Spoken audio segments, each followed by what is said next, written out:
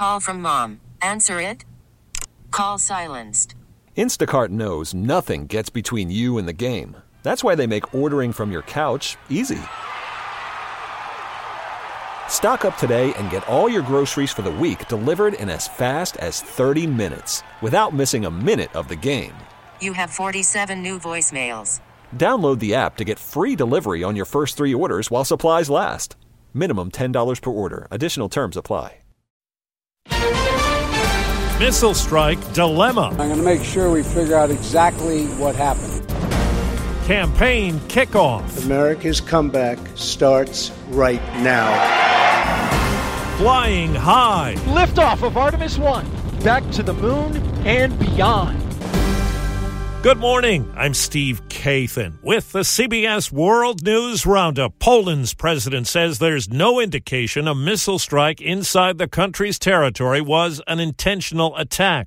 And he says it was likely an unfortunate accident. The head of NATO agrees and says it was likely a Ukrainian air defense missile. CBS's Stephen Portnoy says an investigation is underway and Ukraine and Russia are pointing fingers of blame. The blast happened about 4 miles inside Poland's eastern border with Ukraine.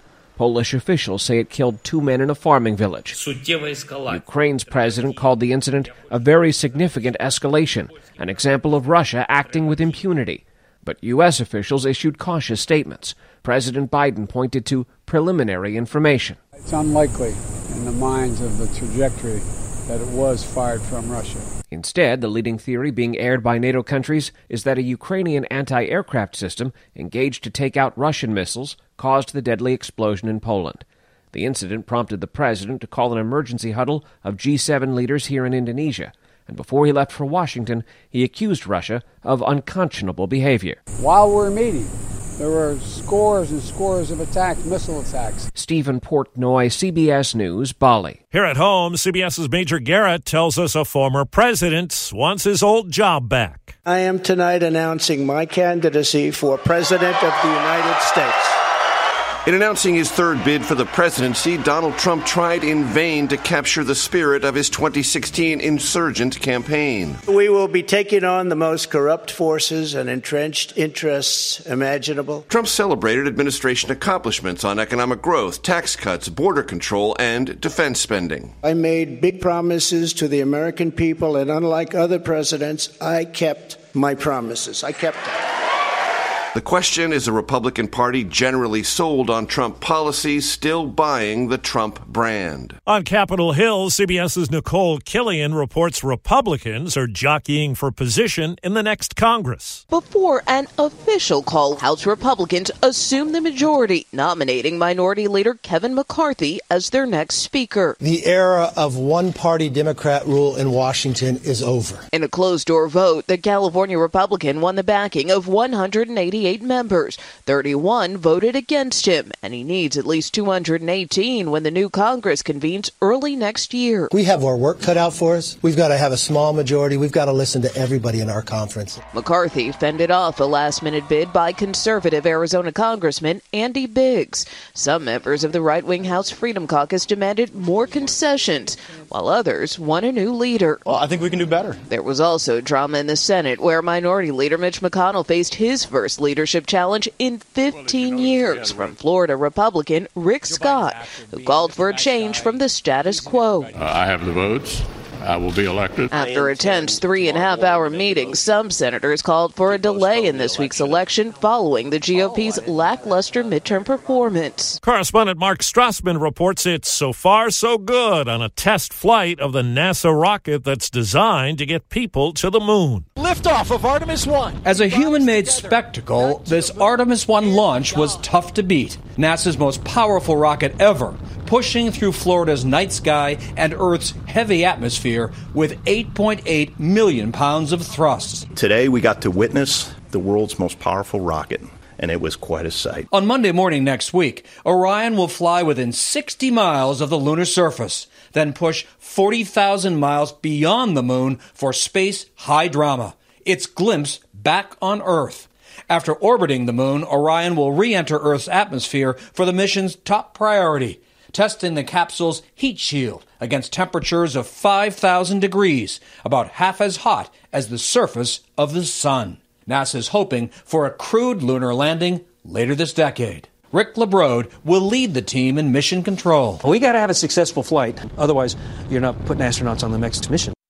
University of Virginia football coach Tony Elliott says it feels like a nightmare as the school deals with the shooting deaths of 3 players returning from a field trip. A former player is charged. A witness says the accused said, "You guys are always messing with me," as he fired his gun. Brenda Holland's son Mike, also on the team, was shot in the back. He can't talk, but he has written Deshaun's name. He has written Devin's name. Does he know those players are dead? No, we can't. Authorities are searching for at least one suspect in the deaths of 4 University of Idaho students. They were found in a home and were killed with a knife or other sharp weapon. From Los Angeles, CBS's Steve Futterman has the latest on the Harvey Weinstein trial. 4 of 11 counts against Harvey Weinstein have been dropped. The disgraced producer is charged here in L.A. with a number of sexual assault violations, including rape.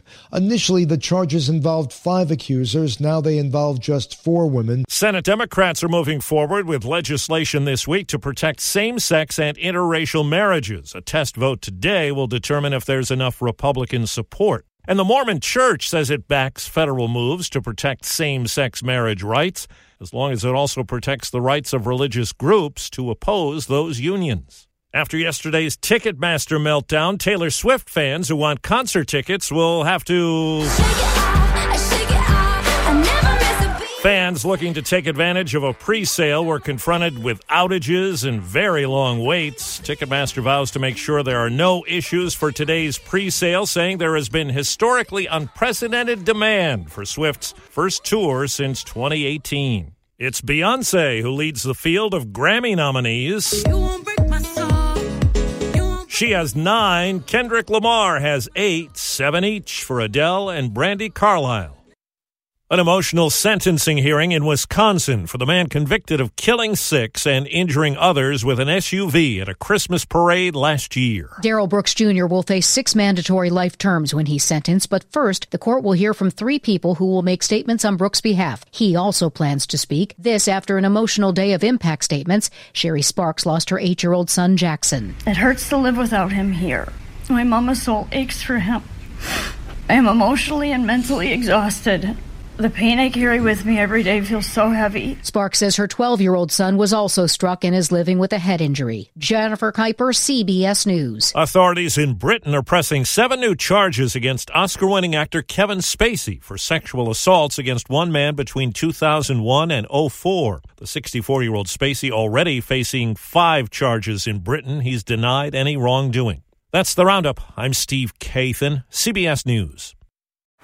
Baseball is in full swing. NBA playoffs are heating up, and your NFL team is gearing up for training camp. Listen to the latest on the teams you love here on the Odyssey app. The biggest sports radio stations in the country, providing unrivaled local coverage of their teams, all in one place. Exclusive interviews with players, coaches, and team executives, streaming live and always available on demand. Stay in the know with your favorite teams right here on the Odyssey app.